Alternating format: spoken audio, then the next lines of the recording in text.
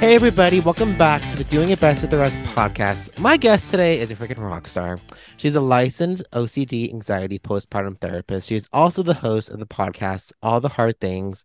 My brain is probably gonna forget how to say her last name because she literally just told me like 10 seconds ago, but I'm so excited to welcome Jenna Overbaugh. Studio audience, round of applause. How are you, Jenna? I'm so good. Thank you so much for having me. And you did. You said it correctly. So good Okay, job. perfect. So walk me through how did you get into the world of therapy and studying it and becoming the therapist you are today?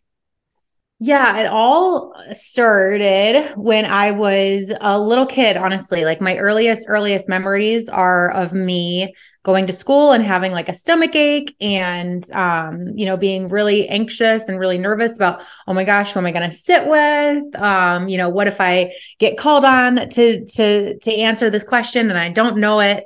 Just really, Totally really relate. nervous. Just a totally nervous, anxious energy all throughout my life. But even from a very early age, I knew that I didn't like to feel that way. Like I knew that it was somehow easier if I just raised my hand and got it over with. It was easier to just go and sit with the really challenging, really difficult, scary people. And I just, that was just how I lived my life. Like I was anxious, but I kept doing the things that made me scared. And it was good. And then I in college learned about exposure and response prevention. And I always knew that I wanted to be a therapist. I always knew that I wanted to work with people in some capacity, but I never wanted to be that therapist that at the time the stereotype was like, you sit down and you have tissues and you talk about stuff and you cry and then you walk out and you feel better. I just wanted to be more of like a coach, honestly. Like I wanted to be more active and like empower people. So I knew what I wanted to do, but I didn't think that I had a space to do it. And so I learned about exposure and response prevention in my Psych 101 course, which is kind of crazy to think about because we don't really talk about OCD at all, right? And we don't No, talk about no. treatment, right? So I'm always like super grateful that I even got to learn about it so early on. And I always wonder, like, what if I didn't go to school that day? Like, what if I didn't go to class that day? Like, why? Like, what I have learned about it? But I was like, that's it. Like, I have to. I just like I wanted to learn everything that I could about exposure and response prevention. I wanted to learn everything that I could about OCD and anxiety. And before we get too far into it, exposure and response prevention or ERP, it's exactly what I had been doing that this whole time, right? It's exposing yourself and putting yourself in anxiety provoking situations with the intention of doing it courageously, in an effort to eventually no longer be as fearful of it, right? And like doing the things because they're scary. Um, and it's an evidence-based treatment for OCD and anxiety. It's actually what we should be doing for OCD and anxiety. And so I just loved that. I got really, really into it. And every internship, every research paper, from then on, it was about OCD and anxiety and about exposure and response prevention, trauma. And I tried to focus in on it as much as I could, went to grad school. I worked at Johns Hopkins Hospital with kids and adolescents who have OCD and anxiety for 2 years. I worked at a residential OCD and anxiety recovery center for several years, working with some of the, most debilitating, most complex cases of OCD and anxiety in the world. And then eventually made my way into the social media world with COVID and everything. And yeah, it's been a really great experience. I love this treatment. I love the community. OCD and anxiety are just one of those things like they can be so debilitating for people. Um, and but it's so treatable. It's so treatable. And unfortunately, people suffer with OCD and with anxiety for a very long time, not knowing Yeah. that they can be better or feel better or do anything about it. And so, I look to social media and podcasts and all that stuff as a way to educate people, like what it is that you're struggling with. It can be so debilitating, but it doesn't have to be that way. And I feel really strongly about that. Yeah, some people are scared to come forward with admitting that they either have OCD or they have anxiety, and some people are just like, "Oh, it's whatever. You're just overthinking and you're fine. You're just a normal human." But in reality, you have it, and that's okay to admit. I mean, I tell people it's fine. It's okay. Like there's help to help you with that, you know? Yeah. And So, and so much of mental health exists on a spectrum. Like yeah. even psychotic symptoms exist on a spectrum, right? Like we've all had that experience where we feel like our phone is vibrating in our pocket, but it's not actually in our Oh pocket. my God, I literally have that all the All time. the time, right? Like, yes, like everything exists on a spectrum. Like, just because you have that sensation or have had that experience, it doesn't mean that you're psychotic. Just because you have anxiety or because you overthink, it doesn't mean that you have OCD or anxiety. We all experience these things to some degree. But when it becomes disruptive and it becomes so distressing and it becomes impairing in their everyday life, like it inhibits them from being able to focus at school or inhibits them from being able to live the life that they want, and more importantly, like when they feel like anxiety is running the ship and like calling the shots versus you calling the shots, and just kind of like this, anxiety is like this thing that you kind of carry around, like it can get so bad. And so yeah, there's definitely a difference between like the everyday kind of overthinkers, and the like, oh yeah, I have those thoughts every once in a while, versus like, no, this is completely debilitating and like I can't live my life like that anymore. No, literally. And no, and so you're talking about ERP, exposure and response prevention. Do you have to like do that with the therapist, or can you do that on your own, or like how does that work? So exposure and response prevention, when you think about it as it is an evidence-based treatment for OCD and anxiety, yes, ideally we would like to have people work with a therapist because it can be super nuanced, right? And there's a lot of different considerations. You should be making sure that these exposures, for instance, are challenging but manageable. So if somebody is afraid of heights, I'm not going to have them just, oh yeah, go do an exposure where you jump up, you go bungee jumping, right? Like that's not going to be helpful.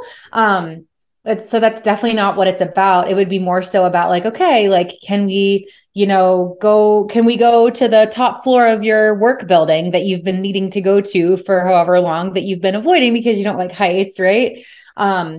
So it is super nuanced in that way. Like we want to make sure that people aren't doing harm to themselves by like doing the worst case scenario exposure possible and just making their symptoms worse, which can definitely happen. But I also feel really strongly about a couple things, including that not everybody has access to a therapist, right? Like we think about, just the cost of it, the accessibility of it. Like logistically, I think of so many moms. Like I think of so many moms who like they have to work, they have childcare. Like, I remember when I had my son 5 years ago, I really needed therapy, but I was like, if I had time for a therapy session, I would shower. Like Yeah. I just didn't have the like, of course I made the time for it eventually Yeah. because I needed to, but there's so many like practical reasons why people aren't able to access a therapist, whether that's cost, whether that's like not able to have an expert in your area. There's so many ridiculous laws too. Like even though we can do therapy virtually nowadays, there's still so many restrictions. Like as a licensed professional counselor, we're only able to see people where we are licensed. So I'm not able to see just anybody in the world. I'm not able to see anybody from California. Like I'm only able to see people in the states where I'm licensed. Yeah. And so, it's very restrictive in a lot of ways. And yeah, think about other countries, right? Like in the United States, we are a little bit more open to mental health, but in other countries, right? Like you don't just have an ERP specialist like available to you at the drop of a dime. So I'm of the opinion that as long as you're like, obtaining legitimate, information, like hopefully from a licensed professional counselor, which I hope to provide, like it's better than nothing. Exactly. It's Exactly. better than nothing. And like I think the worst thing is to continue letting OCD and anxiety win. So, as long as you're not, doing any harm, and as long as you are knowledgeable, like as a consumer, that that's not therapy, right? And that it is like that the content that we provide, it is just intended to be general, and that everyone, of course, is different. We would love for you to be able to work with a therapist, but we know also that that's not possible for people. Yeah. And I was gonna say, piggybacking off of I know it's just an example, but with the whole height situation and anxiety and stuff like that, it's like when we come down to oh my God, okay, I can do it. But once we get to the part of doing it, we freeze and we don't do it. Because Yeah. I have So I went bungee jumping with not bungee jumping, zip lining with a friend. And so I remember I was so hyped. Oh my God, it's gonna be so much fun. Da, da, da, da, da. And then once I got to that platform of zip lining, my brain was like, Uh-uh. hello, where are we? So I stood there for a good 20 minutes. I'm like, you know what? I'm turning back around. And but then I told myself, you know what, Bo, you've been through so much more than this. Like this harness will hold you, but you've Yeah. battled so much more than just a simple zip line that you're about to go, what, 5 feet, 6 feet across. So it's crazy how our brains are big. It's the biggest weapon, one of the biggest weapons in my opinion. Your brain, Yeah, your for mind can sure. tell you so many things. And, like I think as people who have OCD and anxiety, we can really rag on our own selves. Like we can really rag on our brains, like, oh my gosh, like I want to go ziplining. Why is my body making me do that? Why is my brain making me do that? And honestly, like everything that we do is out of survival. Like literally everything that we do is out of survival. It's just sometimes, we haven't caught up with evolution yet, or like rather, evolution hasn't caught up with us yet in like our modernized world, right? Like our brains aren't able to make sense of that we live in a modern society where we can go ziplining for fun. Yeah. Our brains are like, you are literally jumping off of this high building for no reason. Like, there's no reason why that should make sense to our brains, right? Like, from a survival sense, like, of course, it makes sense that our brains would pause and make us do that. And we have to recognize too that we are elevated creatures with goals and commitment, and our only, goal as human beings aren't it can't just be to survive, right? Like our brain's goal is to survive, but our higher selves, right? Like we have goals and we want to go ziplining because that sounds so freaking cool and so much fun. And yeah, so we are at odds with that part of our brain that just wants to survive. But we also have a prefrontal cortex, a very elevated, like eloquent part of our brain that, we have fun. We want to go ziplining for fun. And sometimes our like more mammalian brain, like our basic functioning kind of brain that just wants us to survive, they're at odds with each other. Yeah. But it also keeps us from like running into traffic, It's true, So true. Is it true though that they say like as people get like in their 70s, 80s, their frontal lobe shrinks, or what is it?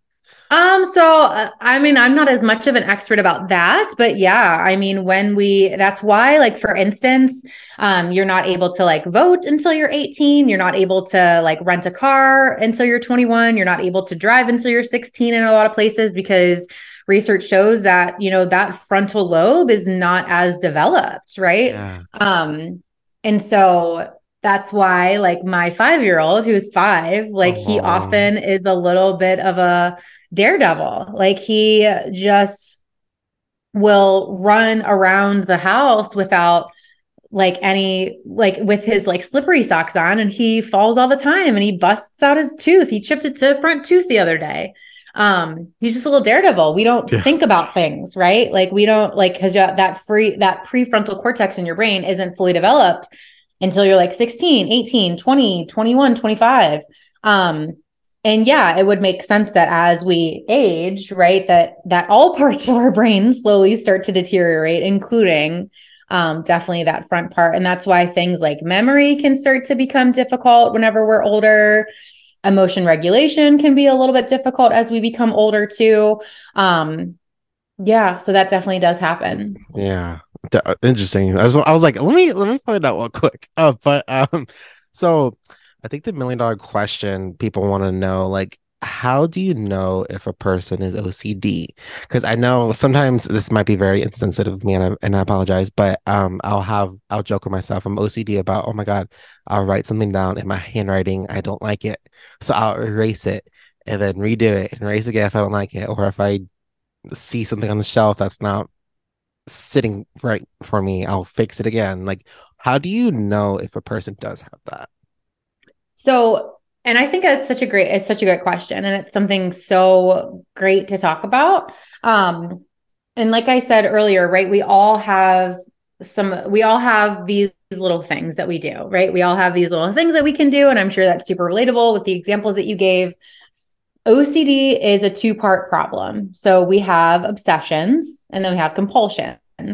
So obsessions are intrusive thoughts, ideas, images, impulses, or feelings. A lot of times they come in the form of like a what if or like an image or just a feeling, but it can be kind of any of these like intrusive, just like I call them almost like spam, like they're very unwelcome and they come in, you didn't really ask for them, but they just kind of pop up. And research shows that everyone in the world has these intrusive thoughts of all kinds, right? We've done research that shows that no matter where you're at in the world, you have these intrusive thoughts like, oh, I don't like that looks bad, right? I don't want my writing to look like that, or oh, that didn't feel right. Or it can be, harm intrusive thoughts, right? Like harm intrusive thoughts, like a lot of times people, I mean, we can all kind of relate to that example of like, we have road rage, right? And we just want to like slam our car into the back of their car, or, our husband is snoring in the middle of the night and we're really tired. So we just want to like slap them with a pillow, right? Kind of these harm intrusive thoughts. We all have these thoughts. And they actually they did an experiment where they gave two groups of people, one group of people who have OCD, another group of people who don't have OCD.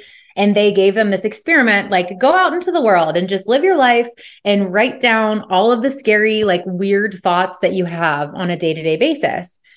They do that. They go out into the world, they do their thing. They write down all their scary, like weird thoughts that they have. They come back and a third person could not reliably discern what group that list came from. And so it just goes to show that like we all have those thoughts, right? Like we all have those thoughts. Like it's not necessarily the thoughts that are the problem.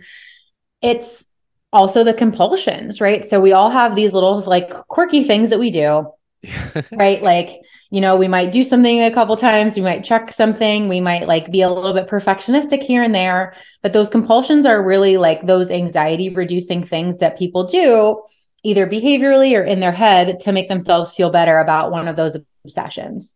But where it becomes problematic, again, like we all have obsessions to some degree, we all have compulsions to some degree, but where it becomes problematic is the D part, the disorder part. And so when we're looking at, as far as like diagnostic criteria, where something deviates from just like the normal and what we would see like in the average population, we see a lot of distress, we see impairment. And the general rule, like this is in the Diagnostic and Statistical Manual, is that these things take up an hour plus a day. I don't die on that hill. Like, I don't even really need to ask somebody, like, how much time do you spend on this every single day? Like, I can kind of get the feel for how distressing their difficulties are without having them to quantify it. But just to give you guys all an example, right? Like that's kind of what we're looking at. Like if these things are taking up an hour plus a day, it's probably something where you might want to just think about it a little bit more. But mostly we look for distress and impairment. So distress is, to what degree does you having to go back and like change your handwriting and do all these other things, to what degree does that distress you? If that's just level something 100, I'm kidding. Yeah. So if you feel like that's something that like, oh man, I don't want to keep doing that, but you feel like you have to, otherwise something bad is going to happen, or otherwise you won't be able to tolerate it.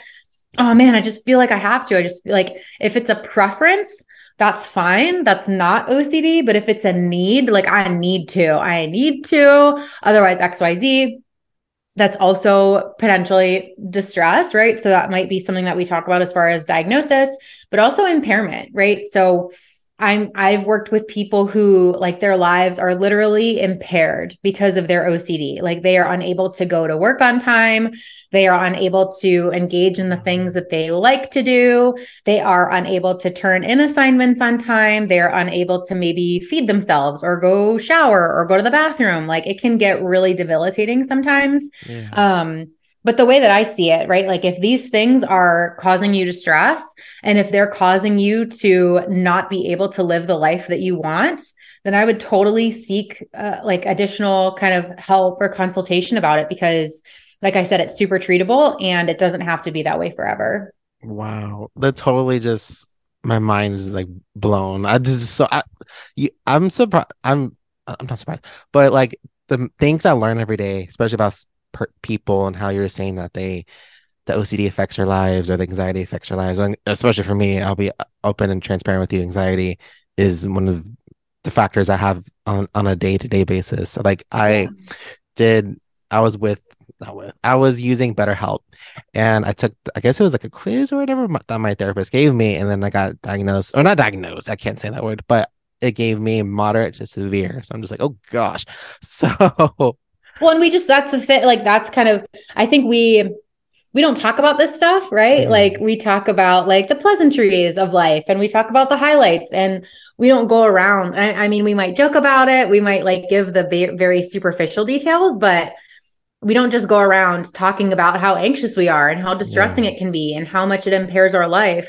And so we feel like, oh no, it couldn't possibly be that bad. Oh my gosh, it's moderate to severe. Are you kidding me? Like, no, like and especially when you've been that way for so long and it's just kind of like your status quo, like you don't realize that life is not actually supposed to be that way. Yeah. Like if fear and anxiety are guiding the majority of your decisions, like that's not normal. Like that's Yeah. not normal and it's not helpful. It's not Yeah. helpful. Yeah, no, definitely. And I guess this pivots me to my next question that I have for you. So I know a lot of us are guilty of Googling questions. So of like, am I being a good girlfriend, boyfriend if I do XYZ? Am I having symptoms of whatever? I go to the Yeah. doctor. Um, what do you think? What are ways that people can prevent of doing that? Because like I said, a lot of us are guilty, and it's okay to admit that.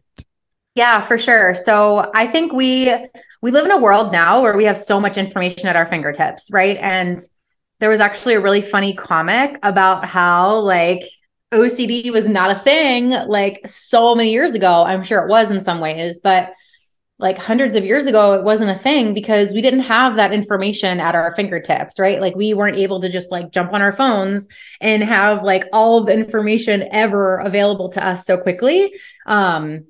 And yeah, I mean, sometimes some good things happen, right? Like you Google something and you realize that you have OCD and you're like, holy cow, I would have never realized that had I not entered that into Google. Like, thank you, Google. But other times we're Googling unanswerable questions.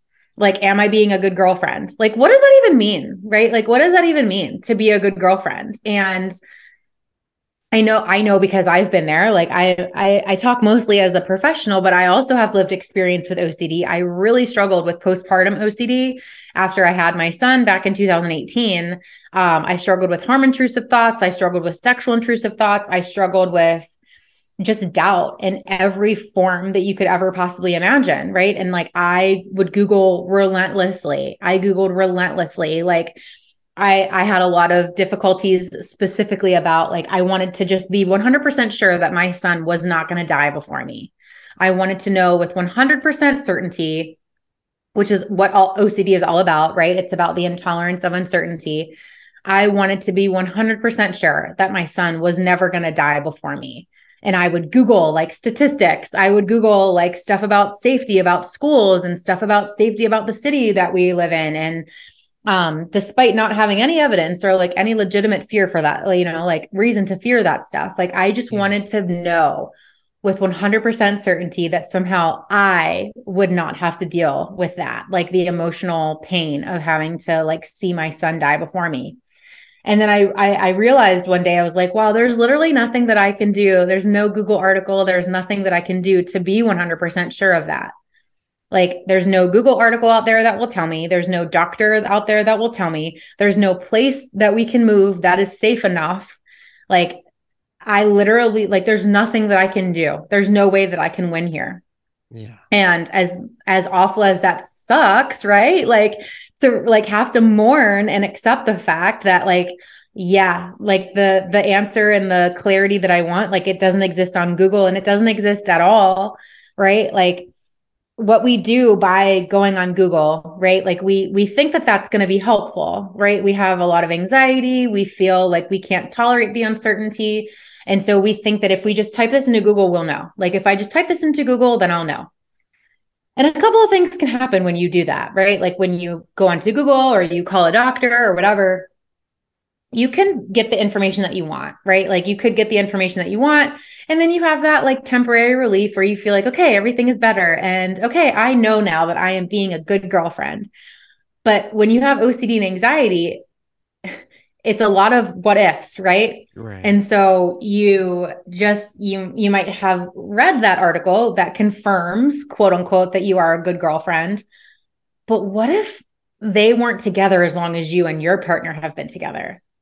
Right? Like, Right. what if that article applies to everybody else but me? Right. And so you get yourself back into the beginning It, again because you just yeah. have all these what ifs. Yeah. Our brain is And just like, okay. yeah. And same, like if you were to go to a doctor, right? Or like look up a medical diagnosis or like, weird pain in my chest. Google, what does that mean? You read it and you're like, okay, I have the reassurance that I'm not dying. But what if I am actually dying? And Google like wasn't thorough enough, right? And it's like we can't live and be prisoner to these what ifs, right? Like, and the answer isn't going to be in another Google search. The answer isn't going to be in another doctor call.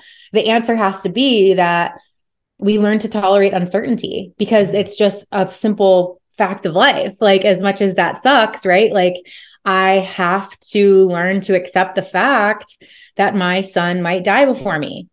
And it doesn't mean that I have to like it. It doesn't mean that I have to prefer it. It doesn't mean that I can't work to, make informed decisions to hopefully, allow him to not die before me. But I could do all of those things and I could still have that happen. You could look up all the articles and still have a heart attack and die. Like Yeah. it, and it like the anxiety, I think in a way it helps to like momentarily protect us to make us feel like we have control, but we actually don't have control at all. Yeah. It's such a almost like facing a reality kind of thing, I guess to say. Yeah. I mean, anxiety and OCD, they set us up to want a fantasy, right? Like Yeah. they set us up to want a fantasy where we know 100% that we are a good girlfriend, where we Yeah. know 100% that our bodies are fine and that we will never die. And it's Yeah. like those, like, I don't get to have that certainty. You don't get to have that certainty. The person walking their dog outside right now that I'm watching doesn't get to have that. Like, none of us get to have that certainty. That's like the crazy, complicated, sucky, but beautiful thing about having a life, right? Especially one where we're not just like bubble wrapped in a corner of our home, completely isolated, right? Like, Yeah. it's kind of the price we pay for living a decent life. Like, yeah, we're going to have to tolerate some of that uncertainty. And again, like the answer is not in a Google search. It maybe temporarily is going to make you feel better, but you can find a lot of nasty stuff on Google too. Yeah. It It's just makes that everything worse. yeah, it's that band-aid to keep it safe for the meantime. But I just want to say though, you opening up about your postpartum and stuff like that, I know a lot of my mommy listeners will definitely appreciate that and relate to that a lot because especially I have my sister and I know she went through a lot of postpartum that listens to the show right now. So if you're listening, I love you. Hi. Um, Hi.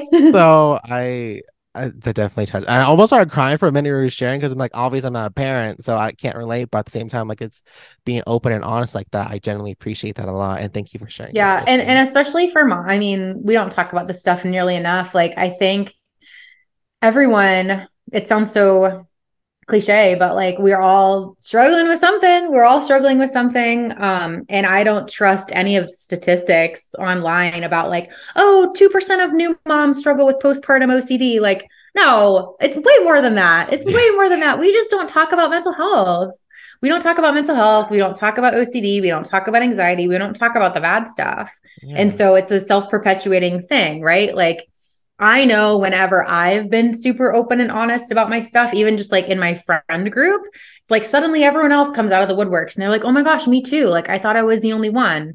And it's like, no, none of us are the only one. It's just that no one freaking talks about it. And so we have to talk about it. yeah. Some people, if you're that first one to come forward and talk about it, they'll start trickling in and be like, okay, I have that too. Can I say this, and this? Like, okay, like we're relatable, you know? Yeah. So it's definitely like yeah, it's crazy how this world is just works every day. It's Mm-hmm. but so my next question that I have for you, so in one of your videos you talk about mental compulsions are I can't talk today are habitual and not automatic. Can you break that down for me a little bit more? Because I know there's also physical and avoidance compulsions as well. Yeah. So, when we think about compulsions, again, like those are the things that we do in an effort to reduce the anxiety that we feel from these obsessions, right? So, the one that's going to come to mind for a lot of people will be like the hand washing because you're fearful of germs, or like the perfecting of things because, you don't like the way that a certain thing looks. And those presentations can certainly happen, but it's just like a drop in the bucket of all the other things, and ways that OCD and anxiety can manifest. And so compulsions, these things that we do to try to feel better, call them safety behaviors, rituals, whatever, anxiety reducing behaviors, all the same thing. They work for a very temporary amount of time, but they just kind of, by doing it, the reason why they're not helpful is because it gives the initial obsession credibility. So every time, if someone's feeling doubtful about whether or not they're a good partner, whether they're a good enough girlfriend, they go onto Google as the obsession or as the compulsion. They feel a little bit of that temporary relief, but they've also just given all the credibility in the world to that initial fear that they're not a good girlfriend, right? Because your brain is kind of like, well, haha, like that must have warranted some type of response. Like that must have been an important thought because you acted on it. So let's really be on the lookout for that in the future. And so now, because you're going to have that thought again, because you're going to be with your boyfriend or you're going to be with your partner, you're going to have that doubt again. You now, because you just went and Googled, right? And you've just given that obsession credibility, you now have that memory. And so now anytime that you have that trigger, you're going to want to go right to Google. And that's how these compulsions happen. Again, they're bad because they make the OCD and anxiety cycle worse. They reinforce the initial fear. So there are lots of different kinds of compulsions that somebody could do. Like you mentioned, physical ones, again, like going onto Google, asking for reassurance, avoidance, just like straight up avoiding the scary things that you would rather be doing, but you avoid it because you're afraid. But there are also these like non-observable or mental compulsions. So non-observable would just be, usually these things are happening in our heads. So a lot of times we will engage in mental compulsions or non-observable compulsions like rumination.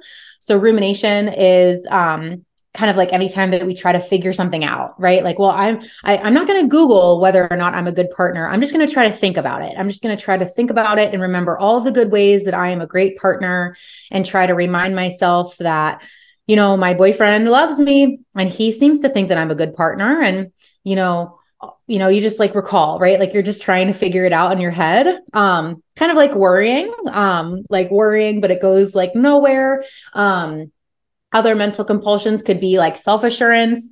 Oh, fine. It's fine. That's just anxiety. You're not having a heart attack. You're just having, it's just anxiety. You're not having a heart attack. It's fine.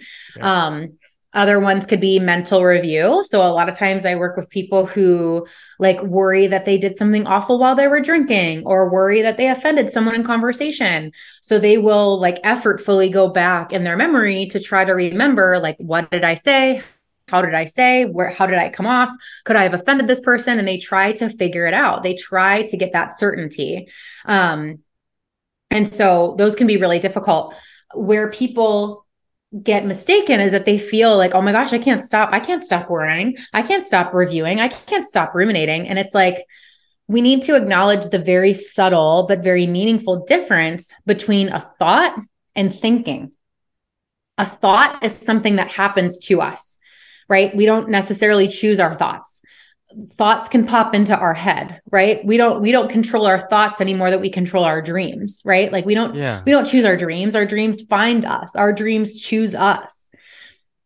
Now, what we do with that thought is completely up to us, right? Like if we have that thought like, ooh, your leg is a little tingly right now. What does that mean? That's the obsession. That's the thought, right? You can't help that. That popped up. And I always tell people, you can't help the thoughts that pop up, but you are in control of the thoughts that you conjure up. So all of the conjuring up of thoughts that you do about what that tingling in your leg could mean. And, I haven't felt that before. Have I ever felt anything like that before? What else could that mean in my body? Do I feel weird anywhere else in my body? That's all you conjuring up thoughts.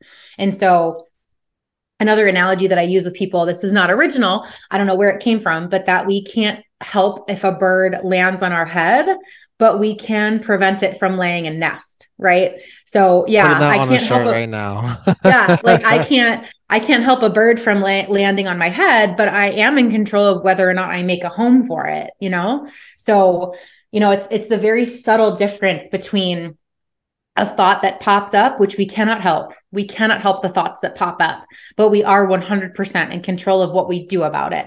And a lot of times, especially with OCD and anxiety, we feel the need to pursue that thought. We feel the need to take responsibility for that thought. We feel the need to try to figure out that thought and to get certainty about that thought. It might feel irresponsible to say, not Google what's wrong with my leg and what that could mean. It might feel irresponsible to not look up statistics about whether my 5-year-old could die before me. But if this is the stuff that's really distressing you and impairing your life and getting in the way, you have to take those chances and you have to make those decisions to resist the compulsions, because to continue to do the compulsions, like I said, it just gives that initial fear credibility, and then we lose and OCD gets way stronger. Yeah. I'm putting those quotes on a shirt right now. No, I'm kidding. This is so good.